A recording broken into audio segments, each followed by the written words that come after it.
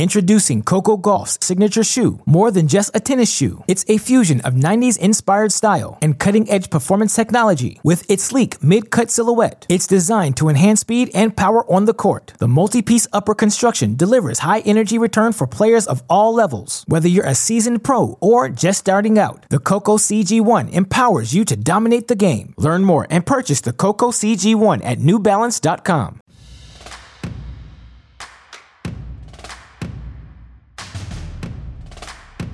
Welcome to another episode of Tennis Channel Inside In, the podcast that explores every angle of the game we know and love. We've got the players, the coaches, the legends, and the analysts that give the sport of tennis life. I'm your host, Mitch Michaels, and we've got a great show for you this week as American Tennys Sandgren joins for an all-encompassing interview about his journey from Gallatin, Tennessee to the ATP Tour. Sandgren explains how he battled his way from the Futures Tour to the big leagues, his two improbable runs to the Australian Open quarterfinals, and how he fine-tunes his game and stays in shape for the grueling grind of a professional season. He also discusses being profiled in My Tennis Life this season, his interests away from the court, and much, much more. Oh, and I also had the unfortunate task of revealing who his first-round opponent was at the French Open. Sorry about that, tennis. But it's Tennys Sandgren on Tennis Channel Inside In, and it starts right now.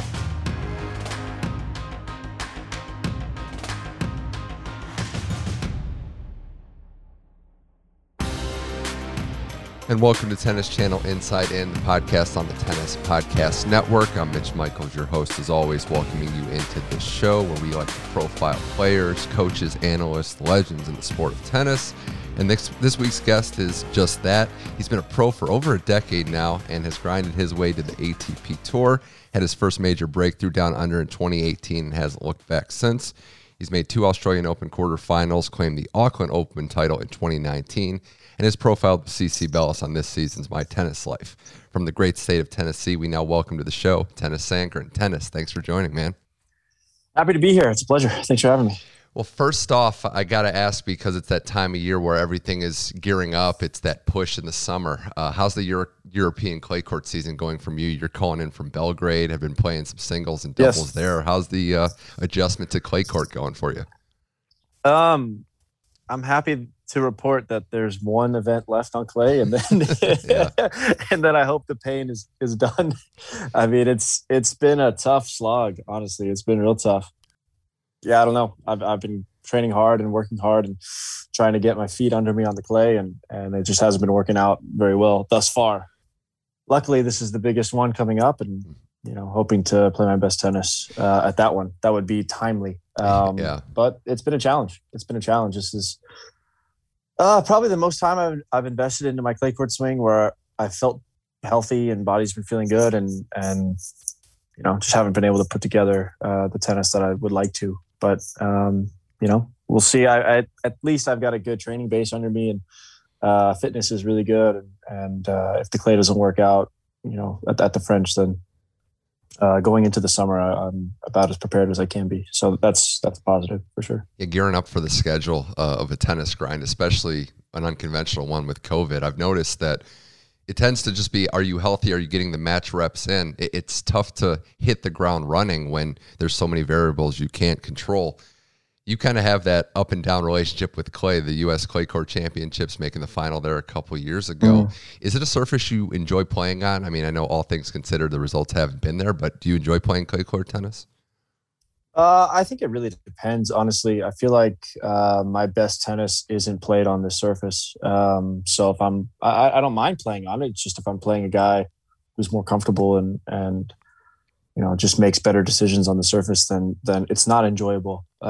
It's fine if I feel like I'm in the meat of the match, but some of these matches I feel like I'm just not making good enough decisions to do that. So at that point, I'm not having a great time. But when the match is competitive, I enjoy sliding. I enjoy that it's physical, and those things are cool. But then the part where they're hitting behind me and my feet are underneath me and I'm sliding, doing the electric slide the other direction.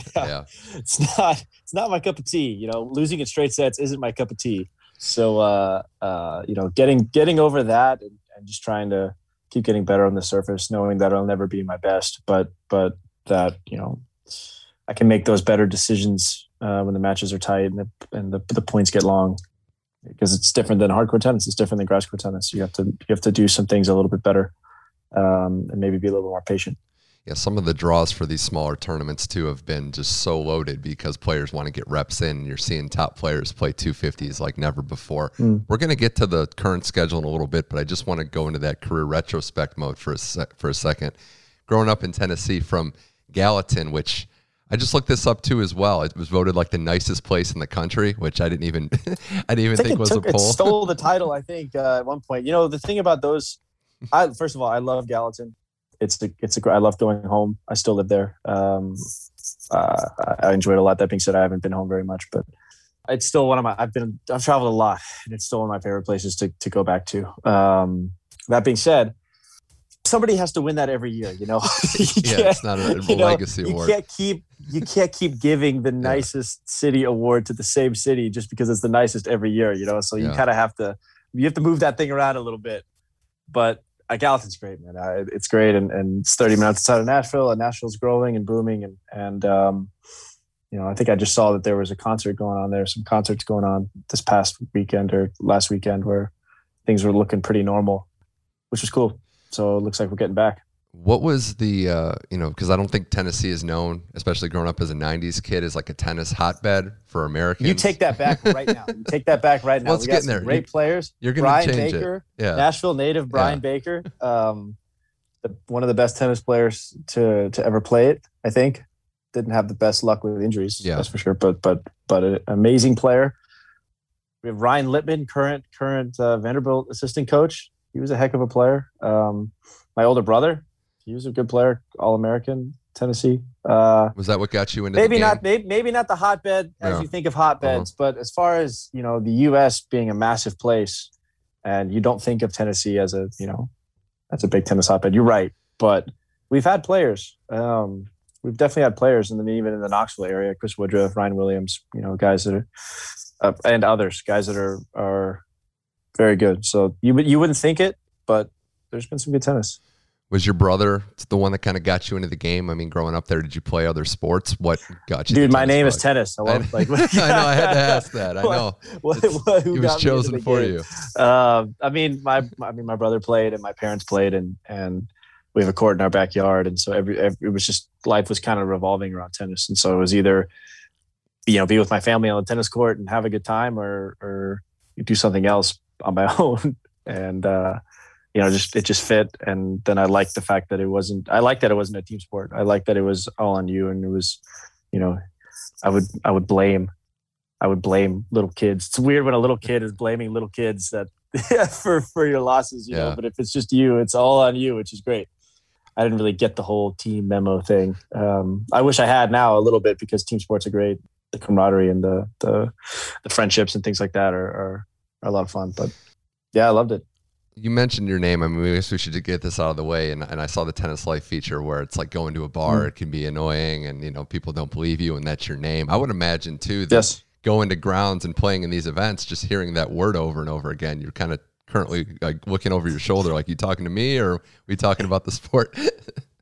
That's exactly how I think about it when I hear my name. There's that word again. Yeah. Hey, tennis. Yeah. There's that word again. Yeah, I mean, it's at this point, it is what it is. I'm so used to it that it doesn't really. It's more so people around me on occasion will make that sort of like mental connection where they'll say the sport around me and they don't know me very well, or they haven't spent much time around me, and then they'll kind of chuckle like, but your name is Tennis also. And you're like, yeah, that's funny that I just got to watch you make that sort of click in your head. But at this point, it's par for the course, really. So were you indoctrinated as a Vols fan too? Was that like, okay, I'm going to play tennis, I'm going to go there, or I'm going to, was that a not really thing? No? Not really. Not really. We weren't that big of Vols fans, honestly, growing up. I grew up closer to Vandy, honestly. But then when my brother decided to go there, kind of we transitioned into big Vols fans. And then loved it, loved Knoxville, loved going there to watch him play, and went to a few football games once he was already in school. And Knoxville's kind of a second home for me, honestly. It's a great spot. A little bit slower going than Nashville at this point with the growth in Nashville, but But great to see my Vols winning the SEC tournament. That brought back some great memories. Seeing those guys, put the orange on their shoulders and get a big win there. I remembered in 2010. Yeah, 2010 we won the SEC tournament, and it's just great. It was great to see that. They were real close to pulling that one off too in the NCAA tournament. It was cool. It was great to see. I love Chris Woody, the head coach. He's a great guy. Great coach, great guy, and seeing success from him is fantastic. Full disclosure too, one of my best friends out here is a Vols fan, so every Saturday I kind of live it in the fall. The pain that the football season. The thing is, there's too much pain. I'm all for pain. I'm all for it. I'm a professional tennis player and spent a lot of time on the Futures and Challengers Tour. I'm very familiar with pain, but the Vols football is a different kind of pain. It's a different level of suffering, really. I just, I don't really understand the whole, I'm a big Vols fan and I want them to do well. And I back them, regardless of whether they're winning or losing, but I don't have to watch. Do I? No, not the last 10 years. I don't have to watch it. I don't have to live the moment. Like when I know it's going to be an L, I'm pleasantly surprised when it's a W, and I don't have to watch every L as it unfolds in real time. And that's kind of how I've been going about it the last 7-8 years, really.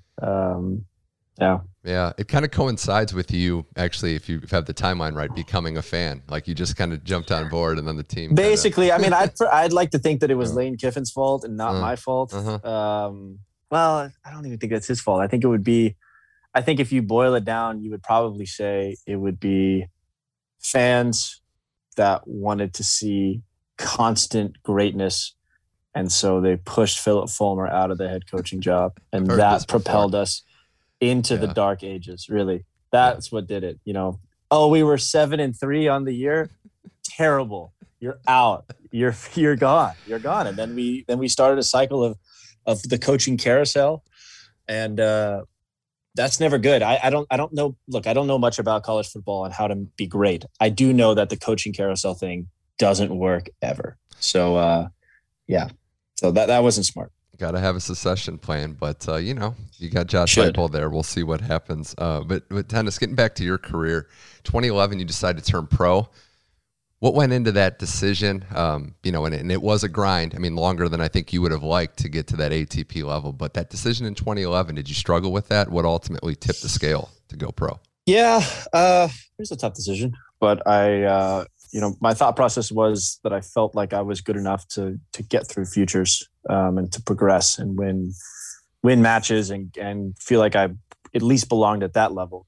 And then I could get better and improve and also support myself, at least make enough for my expenses. Whereas before I went to college, that wasn't the case. I was barely getting out of first rounds, if that, wasn't making enough to support myself. And it's like, well, I can't, this isn't sustainable. Like I can't do this. And if I can't do this, then I don't know if I'm even good enough to be a pro. So I should go to college and I should try to get better. And I should, have something in the reserves as far as plan B for my life. Because I don't know if this is going to work out. And then, I improved after a few years. I got better and worked real hard in college, and the coaching staff helped me a lot, and was just able to kind of get better in that baseline pro level of Futures, and thought, I've wanted to play professional. That's my goal, is to play professional tennis. And so why not now? Was that competition adjustment a shell shock for you, or were you used to? Because you were, national semifinalist that last year. Now you're pro, and a lot of players I talk to say it's tough to just get used to losing because it's what's going to happen. Right. I was very used to losing. That wasn't an issue. No problem. That was no stranger to me. I felt like the Futures level, and some players, Futures are interesting because you can run into some really good players at different times in their careers. So you can run into a very good younger guy who's on his way to top 50 or whatever, but he's making some pit stops here first. And so those kind of matches were tough. And then the matches where former top 100 players were coming back from injury or coming back from, some sort of hiatus to get their ranking back up, and they dip down and play a 10K or 15K. And then those matches will be rough. So I'm like, this level is different. But then the normal kind of Future level really wasn't.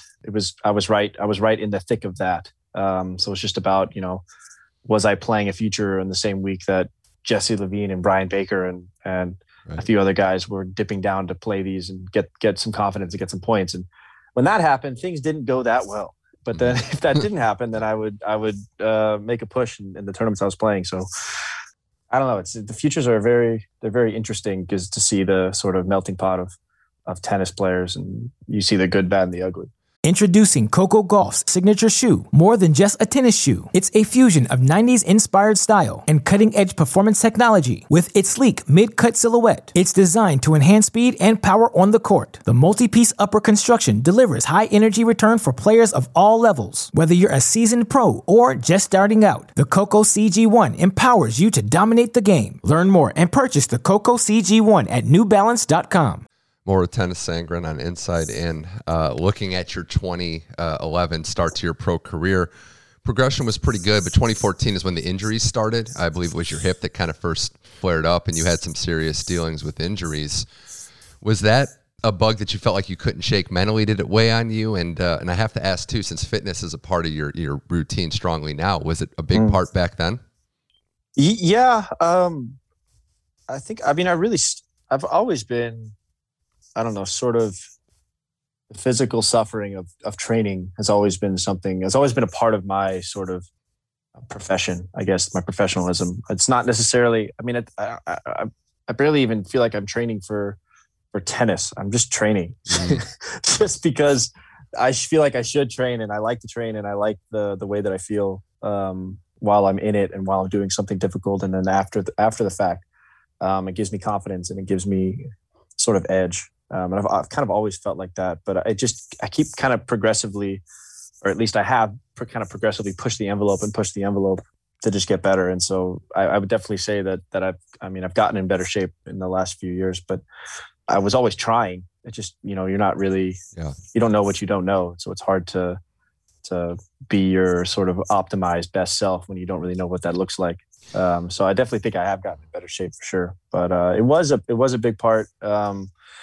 Yeah, I hurt my hip in the end of 2013. I just won my first challenger, and I got inside the top 200 for the first time and felt like I was finally starting to make a push and make some headway. And then, like a week into my preseason training, I tore my hip, my labrum in my hip. I'd actually done that in school and was able to rehab through that, and no surgery. And then I felt it the second time and was not able to rehab through that. That was kind of brutal and was too painful. And I was thinking, now it's kind of funny looking back, because my thought process was, if I want to play for 10 more years, there's no way this thing can hold up. And then kind of here I am, 10 years later, basically, and like, not a bad decision, young me. Good job, buddy. Worked out okay. Hip feels good. Body feels pretty good for the most part. So not a bad call by 2013 me. In 2017, you had that breakthrough for the first time in the top 100, but I'm just curious if in the years from that period, 13, 14 on, was there ever a point when you thought about tapping out and saying, this grind might be a little too tough or the body might not hold up? Did you ever think about walking away? Yeah.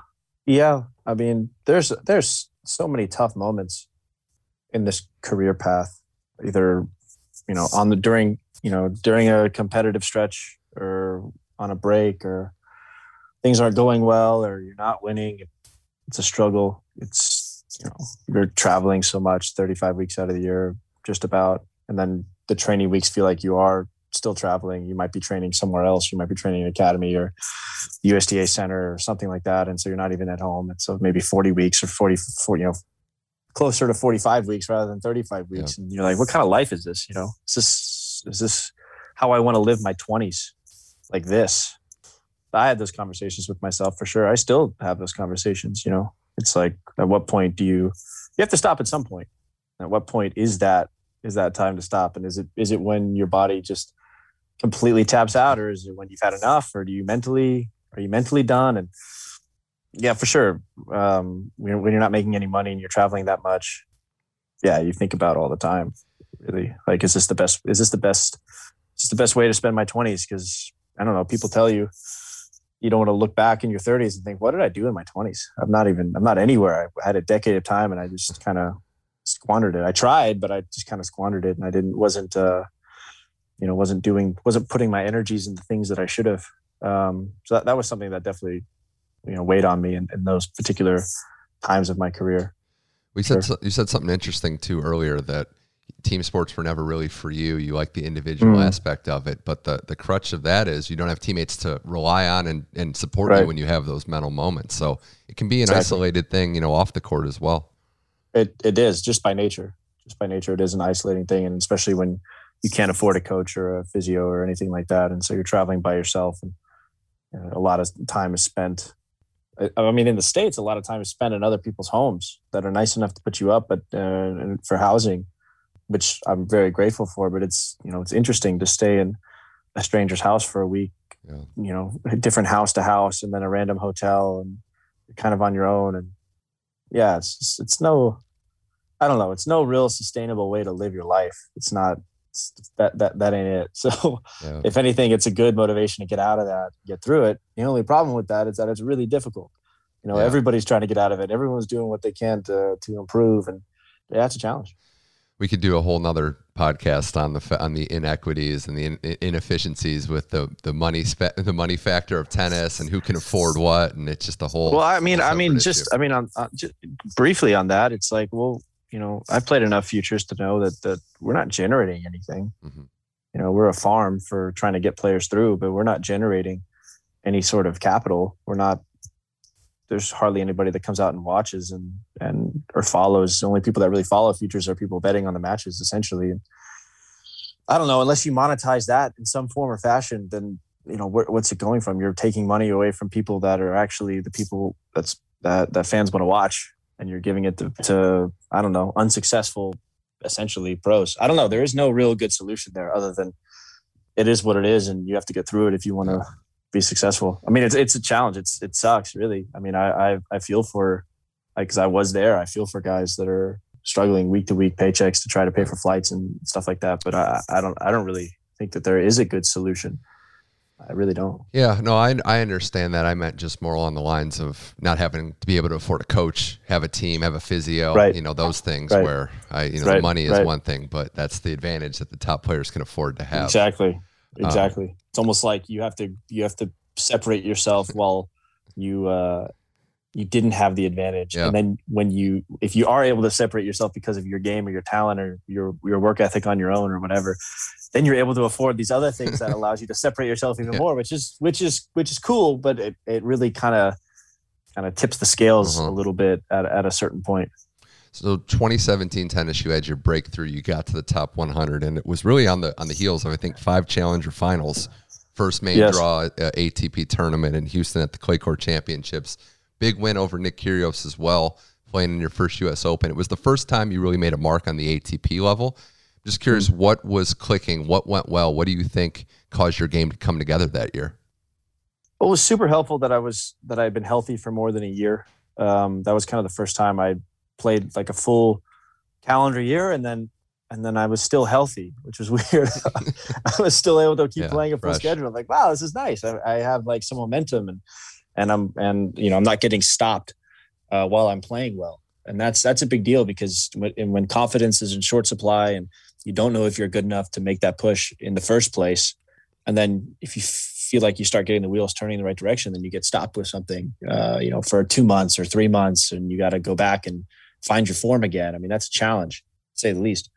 So I felt like that was a big deal, was just staying healthy and able to kind of keep momentum going and keep confidence going. And the wins kind of racked up and pushes weren't stopped. I'd make a finals of a challenger, my body would hold up, and I'd, make semis or finals the next week, and things just started clicking. And I started working with my current coach. I started working with him in that spring period, and things just started clicking, really. I would say probably mentally was the biggest thing, just not sabotaging myself too badly and staying fresh of mind enough to play good enough tennis and allow myself to play good enough tennis. I'd say that would probably be the biggest thing that I did and still struggle with and still can get better at. It's just staying calm enough that I'm allowing myself to be relaxed and play good tennis, but still energetic and focused. It's a tough line to toe. I mentioned that U.S. Open. You played Cilic there. It was it had to be exciting for you to finally get to play there. And having been a pro for so many years, did you have to adjust to playing in a big stadium with big crowds? Honestly, I still like it. It brings out the best in me to play in front of a bigger crowd, to play on a bigger court.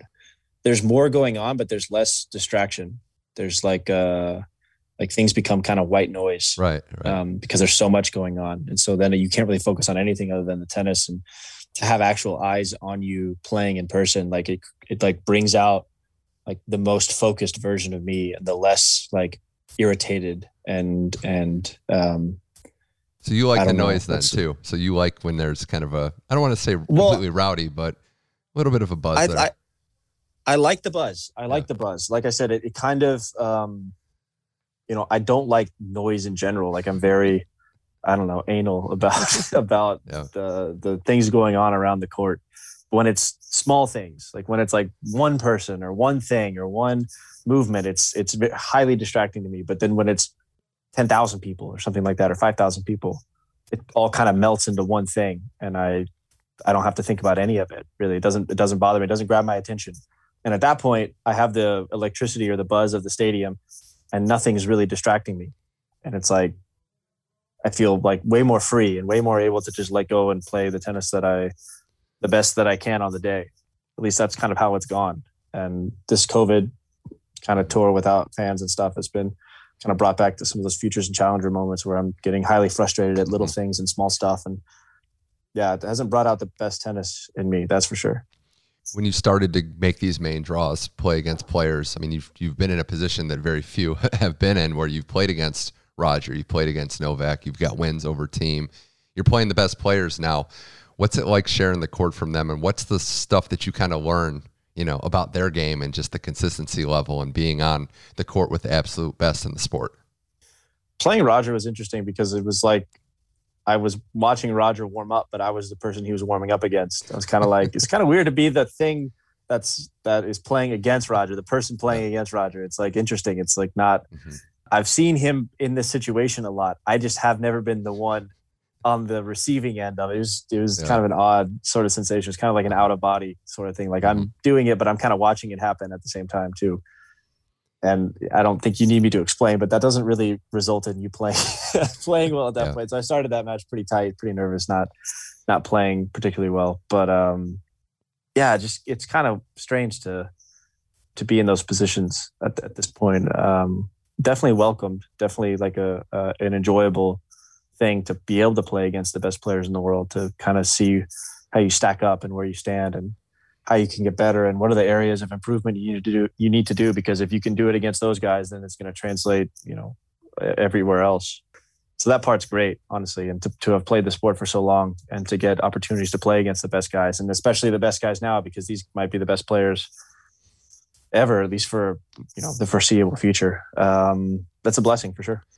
From there, you went to Australia in 2018, and that was the life-changing, life-altering moment where you make that run to the quarterfinal on your first main draw. Looking at it from the outside, there wasn't a lot of signs. There wasn't a lot of like buy stock in Tennys Sandgren going into this. He's on the rise. But what was it that all came together in that run? And I also have to follow up with, you obviously like playing there. You like playing down there with your only title there, another run a couple years later. What was it that brought the best out of you in Australia? I really don't know. It's kind of stars just aligning, really, just for a brief moment. Everything just kind of came together. There's a lot of hard work, a lot of years kind of went into that, sort of just working out. I mean, everything kind of clicked. My serve clicked. I put in a really good preseason training block, and the things I've been working on really came together, and some interesting matches in there, some tough matches. I remember kind of finding myself in the third round and playing another guy who had just kind of found himself in the third round too. And both of us are in a really good position. Like, wow, I get to play this guy in the third round. And I'm sure he was thinking the same thing. Like, wow, I get to play this guy in the third round. That's awesome. Like, really interesting. And so we were both kind of in this weird scenario where, if you would have told me that I would have been in the third round before the event, I would have been like, sure, I'll take it. Like, bye. That sounds great. But then seeing, my matchup, I was like, okay, you really should try to get through this one, because that would be, be really cool to to lose to team in the round of 16. Yeah. That'd be awesome. And then I did, and I felt, I was proud of that, because that was that wasn't one of those matches where it's like, if I lose, it's I'm playing a top 10 guy. It's kind of like another guy that was like 70. It's in like the world. house money Okay. when you got there. Yeah. I think that would be sick. And then playing team, I remember I broke him in his first service game. He kind of came out a little slow, and I thought after that first game, I was like, you know what? Why not? Why not? I mean, I'm serving well enough. I kind of won the first set just off that break, and was serving really well, and was just kind of holding pretty routinely. So I, in like 22 minutes, I'd won the first set 6-4, and I'm like, okay, well, shoot, like if I can do that 2 more times, then I might somehow manage to sneak out of this thing. That would be crazy. And so it just, I don't know, just worked out. And then, it almost, I feel like I was really close to winning that quarterfinal match too. I know it was in straight sets, but he was, Chung he's had some tough injury goes as of late, but he's a heck of a player, heck of a baseliner. Yeah. But he had that blister on his foot, and I had the second set break. I think it was at 4-2 in the second set breaker. And I thought after the match and after him having to retire, I was like, man, if I could have won that second set breaker, that could have changed everything. I mean, I could have turned it into a more physical match. And I don't know if he had if his body would have held up at that point. And so I was thinking, I was kind of kicking myself, like, shoot, like what kind of seemed like, oh man, good run, tough match. I would have been like, shoot, if you could have just buckled down a little bit there, you could have found yourself in the semis. Like, so I kind of thought about that in the 2020 run too, just like to not sell yourself short, even if you are like in a place that is satisfying. It's like, you don't know, there could be more meat on the bone there. Did you find expectations kind of building? Because I know your story isn't unique to you, that there's usually some struggles after that first breakthrough, that you have that run in Australia and it takes a couple tournaments, a couple months to find your groove again. Did you find that there was more pressure? I mean, not really, honestly. I had some arm issues there that I was dealing with during the tournament. I had a stress reaction in my humerus in my right arm.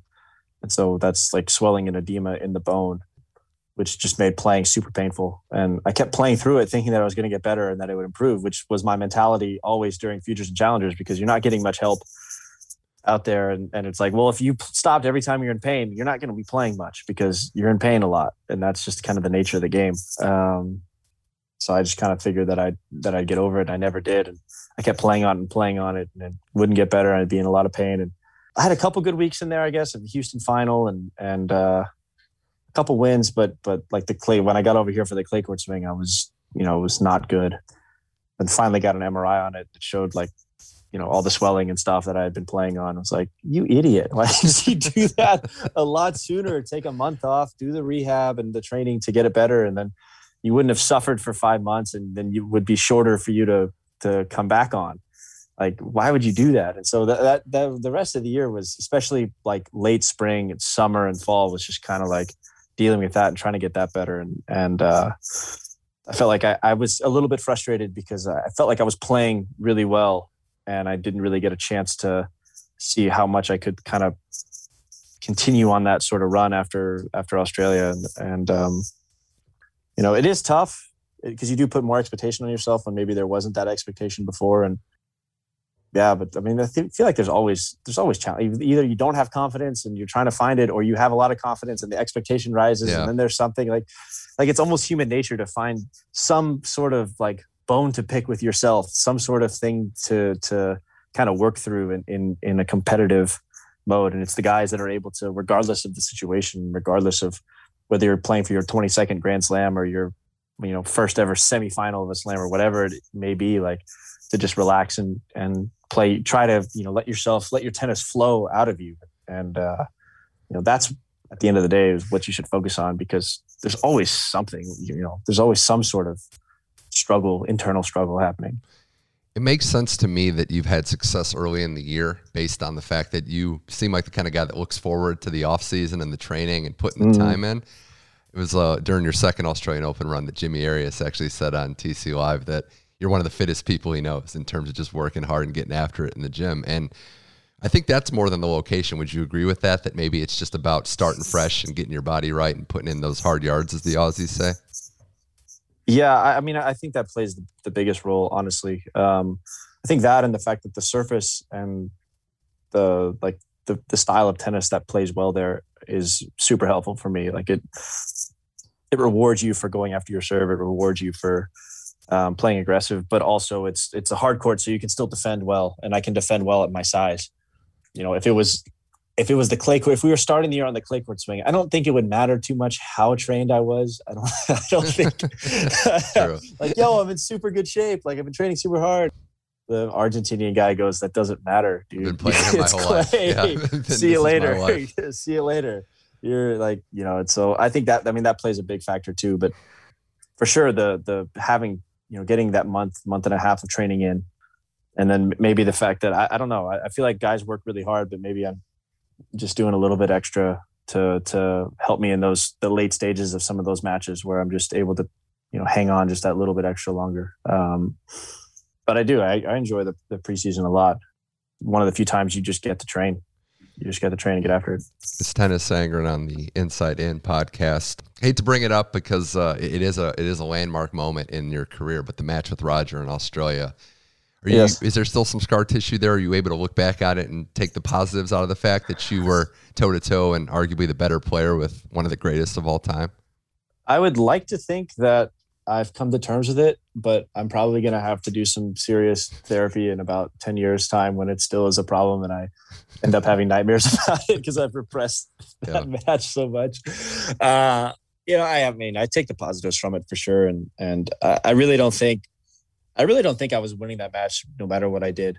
It just seemed cosmically impossible. Like, I don't know. It's hard to be that close to something and not have it happen. It almost feels like it was inevitable. Like he was Thanos for the day. He got the click in. I wasn't going to stop it. I would have loved to have kind of kept going with that momentum. If I could have, I felt like I was playing really well, and regardless of that match, it hurt like hell, but I felt like I was playing well. I felt like I was a better player on the day, and he was better in the tiniest of moments that put him over the line, which is why he's Roger and why I'm tennis. But I think you're a little hard on yourself there, but yeah. Yeah, I felt like I was playing well. I felt like I would have given anybody a run for their money. I would have liked to have played that, barring my body coming back pretty good. I don't know if it would have, honestly. I would have been pretty banged up for that semifinal match, but it would have been cool to have played Novak in that semifinal match. But, I'm hoping there's more opportunities in there somewhere. We'll see. But it definitely gives me confidence, for sure. I like when people ask me, how much money would you have made if you would have won that match? And I go, yeah, shut the heck up, sir or madam. It's none of your business, That's right? You don't ask people what they make what do you make after taxes? Shut up. Can't ask that. I thought in that match too, I thought, that whole run, you were able to keep your emotions in check. Let's say, for example, a player, maybe an Italian player, like leaves the court for a while. You're able to just kind of lock in and still be focused on the game. So there's definitely positives of that whole run, regardless of the ending. Yeah, it's true. That match was fun, man. I enjoyed the match. I like playing. Fabio and I have the way our games match up. I feel like we're always play like pretty entertaining tennis. Yeah. I like it. It was that. I don't blame him, man. The end of the first set was brutal. It was super, super physical. We were both just smacking the ball around and running hard. And I was hurting a lot at the end of the first, and I kept thinking, if I'm hurting a lot, he must be dying right now. And then when he ended up taking about 15 minutes of just downtime between sets, essentially, I was like, you know what? He's probably tired. I was pretty tired too, so I don't necessarily mind the 15-minute break there. That was just an entertaining match for sure, and to keep it going with Berrettini. That match kind of showcased to me the words, the relationship you have with your coach, Michael Russell, who's been on record saying he's trying to get you more aggressive. You've always been a great defender, especially for your size, but is that something that you, in your mind, actively are working on, trying to be more aggressive, especially when you're in these big matches against top players? I think that's when I play my best, when I'm aggressive but not pressing. I naturally like to try to be a retriever on the court, but against these sick tennis players, it's just not good enough. They'll end up getting the better of you. So when I've been more aggressive in my career, I've definitely played better and done better. And it's just not my natural mode. My natural mode is I want to be Jill Simone. I want to be $155 wet. I want to run everything down and play defensive tennis. And I want to be a retriever, except I'm 210 pounds and it's not gonna go well for me over time. I need to use my size and I need to kind of impose my will out there. And it's taken a while to keep improving that and keep getting better at that. Before we wrap this up, Tennis Sangren here on Inside In, I do have to ask about what it's been like this last year being profiled on My Tennis Life. We've kind of gotten to see the interests of you as well, some of the hobbies, which, by the way, the cover of the song you did, I don't have it in front of me, but when you had your boy playing guitar, that was, it's good to see the other side. I know you're a gamer as well, but yes. I have my laptop behind me. I went and bought a laptop in Switzerland because I lost my charger for my other laptop and I couldn't bring mine on to start the trip. And after about a month and a half, I was like, you know what? Crazy, yeah. I'm going crazy, man. I'm going crazy. I got to burn some time a different way. It's been a month and a half of reading books and drumming on a practice pad. Like I need to switch it up. I mean, I enjoy it. Like I've enjoyed the My Tennis Life and sending videos and trying to kind of showcase a little bit of what it's like, just kind of what's going through my head as I'm traveling and trying to get better at this thing and this sport. And, I don't know. I don't know if the content's been any good or not. I don't know if it's a particularly entertaining showcase, but I just, some of them, I wish I was winning more matches. I feel like it'd be more entertaining if I was like, hey guys, I made semis this week, feeling pretty good. It's like, hey guys, went down first round, tough one. It's like the Groundhog Day of tennis life, Yeah. But some of the places have been cool. Like I was cool to see Rome for the first time. First time I played Rome was last September, and we weren't allowed to leave the hotel room. So to kind of see Rome for the first time was great. And there have been some cool spots and some cool stuff. But yeah, I've enjoyed it. It was before I correct myself, it was a Tyler Childers song. So I don't think that surprised anybody that the guy from Tennessee was just crushing it.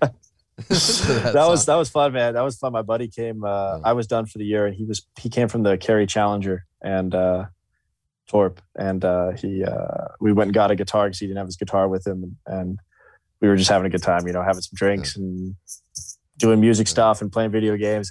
We just took the week and just hung out. It was great. It was kind of like a vacation, like a staycation where you don't go anywhere, but you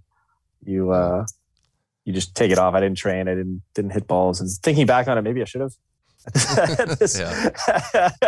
At this point, maybe I should have. But that was fun. That was a good time. I'm hoping to do some more stuff like that here in the future. Seems like there's a lot of impulse buys in the tennis world. Like you just buy a laptop in Switzerland, you guys get a guitar for the night out. There are a lot. I went and bought a banjo. I still haven't practiced it. I got home and I was like, it'd be great is if we could add some banjo. And I went and bought a banjo and I've played it, maybe 2 hours. I don't know. I've been trying to get better at drums, but like string instruments, I know nothing. I'm a complete novice. So I wish I could get better. It'd be great to throw in. Imagine the Tyler Childers cover, but with banjo thrown in. Oh. Yeah, I know exactly. This is turning into a giant karaoke performance too. Like we gotta, you probably clean up down in Nashville. Obviously you're right there, karaoke capital of the country. Yeah, I also like to think that my tennis career is starting to turn into one giant karaoke performance as well. A cover band. Yeah. Wow. We can wrap it with this. 2021, still a lot of tennis left. I remember, a time when your goal was just to get into the top 100. Now you're there. What are the goals going forward? I know you got that milestone birthday coming up, but we're seeing players play their best tennis in their 30s. So what's your goal coming up for this year and beyond? Yes.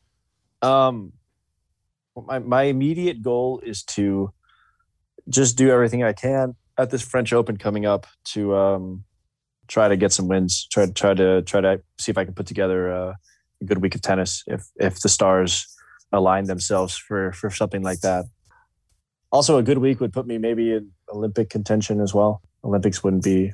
The Olympics don't look like a whole lot of fun with the amount of restrictions that they have. Looks like a tennis tournament that they have the 5 rings at, essentially. but that would be cool because I'm not planning 4 years from now to be in position. I don't know. We'll see. Well, 4 years is a long time, though. If I could do it sooner rather than later, that'd be cool. But yeah, I don't know. I would like to, see if I can get some momentum and see if I can get some confidence and see if I can get some wins. And I know it's not about the wins per se, but I know the way that I'm going about things that, I'm focusing on the right stuff. I'm doing the right things, and to have some tangible results from that would be nice. It's nice to have that so that you're on the right track. So see if I can right the ship. That's kind of really what I'm focused on.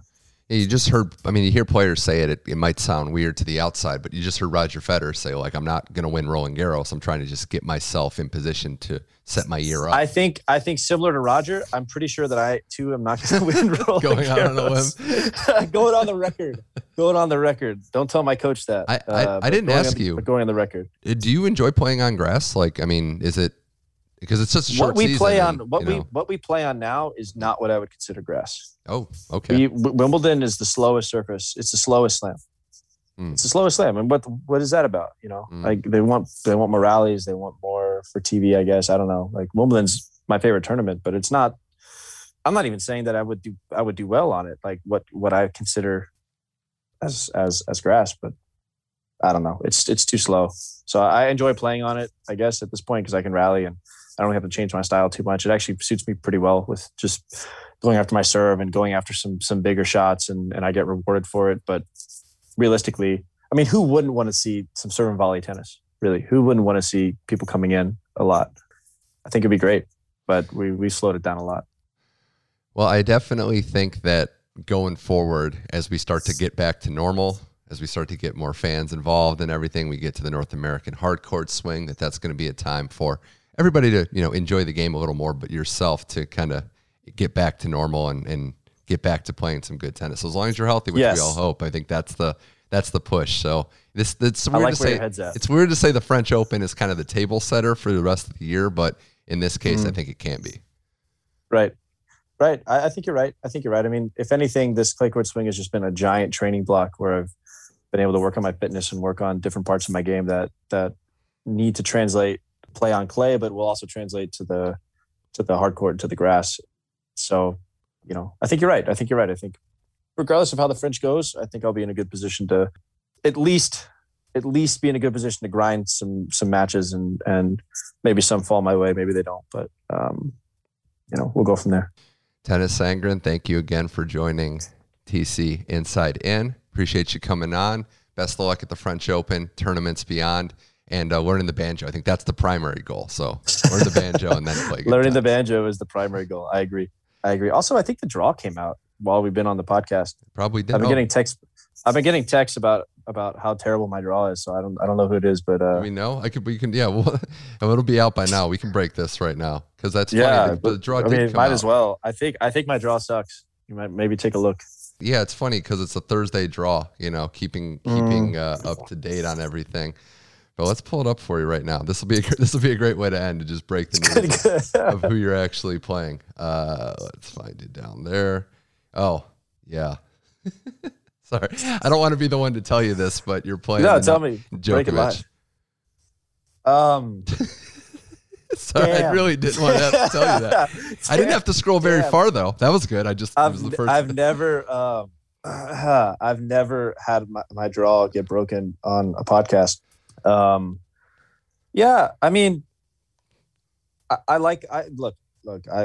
want to sound brass or anything like that, but I like the challenge of playing who I think is the best player on the planet. Maybe not on that court. Maybe Rafa's the best player in Paris on was Chatrier is the main court. Yeah, Chatrier. Maybe Rafa's the best player in the world on that court, but I think just in general, I think Novak's the best player in the world. So to have that opportunity, that's how I've looked at it when I played him in the past, and it hasn't gone very well. Whether I think that or not, but I enjoyed I don't know. There's no harm, no foul. I get to put my skills up against the guy who I think is the best ever to do it. That's cool. That's cool as shit. I'm gonna say shit. I play Novak. I can say it. I think it's cool. So I'd prefer something else, but that'll be interesting. Well, you've taken a set off him in a major before, so take that as a positive going into it. What's interesting about that is that I won that third set, and I knew that I lost the match. I knew the match was over. I was so tired. It was so humid. That New York swing was so hot and humid. I had already gone through like 10 shirts, and it was going into the 4th set. And I distinctly remember winning the breaker and thought, well, this match is over, but not in like the good way, like in the way that like, there's no way I can sustain this level anymore. And that's one of the reasons why I've pushed my fitness harder and harder and harder, was like, well, if I ever want to compete with this guy in a slam, I have to be in better shape. And if I'm not training for that, then what am I training for? And so that's kind of why I've, kept getting in better shape, is for matches like that. And so, I guess that's kind of how it works. Guys they set the bar, and you set the bar really high. It's like, well, shoot, what am I going to have to do to get there? And you don't even realize, where the sport can go. That's probably why we've had 3 of the best players ever at the same time, as they push each other. But yeah, it'll be fun, man. Regardless of what happens, it'll be fun. And I'm saying that, but if I go down 2 sets to love in a break or something like that, yeah, I'm having so much fun. This is great. Look at how fun this is. Well, hey, we're all looking forward to that match for sure. I mean, it's the measuring stick in the sport. So it is. Best of luck with that. Best of luck going forward. Tennis Sandgren, thanks for joining Tennis Channel Inside In. And we'll be catching up again soon at some point, hopefully after a monumental win. But thanks again for coming on the show. Anytime, man. Anytime. Appreciate it.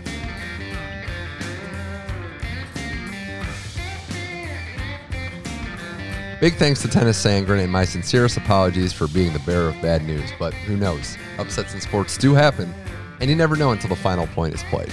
But best of luck to Tennis on the rest of his 2021 and beyond as he continues to compete on the ATP Tour, and big thanks again to everybody who listened to this week's show.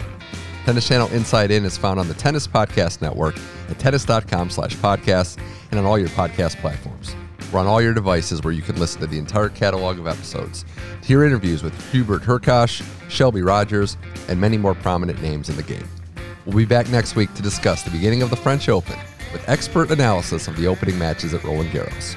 I'm Mitch Michaels, and thanks again for listening to Tennis Channel Inside In. Enjoy the action in Paris.